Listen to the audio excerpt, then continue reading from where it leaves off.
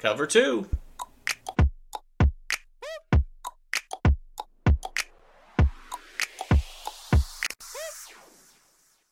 Welcome everybody to the Cover 2 Fantasy Football Podcast. That's right, I am back today to go over some draft strategy, and we're going to start today with the different types of draft that you can do for this season. Starting with Dynasty Leagues, then I'm going to get to our PPR or our Snake Draft Leagues and show you a mock draft later this week. I'm excited about that, but before we do, make sure to like and subscribe if you're loving the content. Hit us up on YouTube, Apple Podcasts, Spotify, or of course Google Play. And I look forward to showing you some great information on Dynasty Leagues this episode, so let's get started. So what is a Dynasty League? Well, that is where you're going to actually start your season normally with a big draft. You're going to draft up to 25 guys.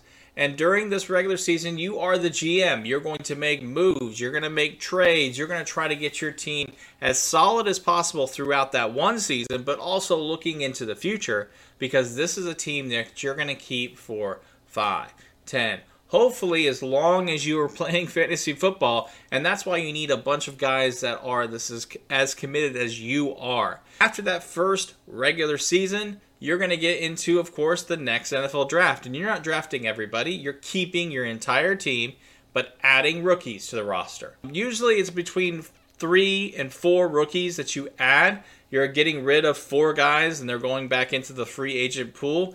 And the Dynasty Leagues is really based on trading, keeping your team solid, and building a winner each and every season. It's okay if you're 0-5. You can make something happen that year, maybe even make the playoffs. You have that running back that you said, oh my gosh, they're doing really well, but they're older. Trade them. Go get somebody younger, or get a good rookie for next season.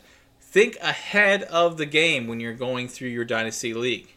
In saying that, you need to know some rules of the road, okay? Make sure not to just think about, who is the best player this year. Consider their age. Consider the future, because you might have a guy that you're like, you know what, I don't like that he's on the Lions. He could be traded this year. He could leave in free agency the next year and could be a star. So go after that talent right away and ignore defenses, ignore the roles that they're playing currently, and think about what is going to be their plateau or what's going to be their ceiling. Then, of course, make sure that you don't just draft all rookies. Look for those veterans to mix in, because you will be getting those rookies in the long run as the seasons progress. But start thinking about the long game and less about what's going to happen that current year. I hope this was helpful and maybe give you some intrigue of doing a Dynasty Draft. I know that I'm doing one this season, which I'm really excited about. Make sure to also look at the different sites. Fantrax is one of the best. Sleeper obviously is good for almost everything, especially mock drafts. But check out these different fantasy leagues and make sure to find those guys that's going to stay with you from day one all the way until you end your league. But we're going to go and move on to our auction episode next. But until then, Cover 2. Cover 2.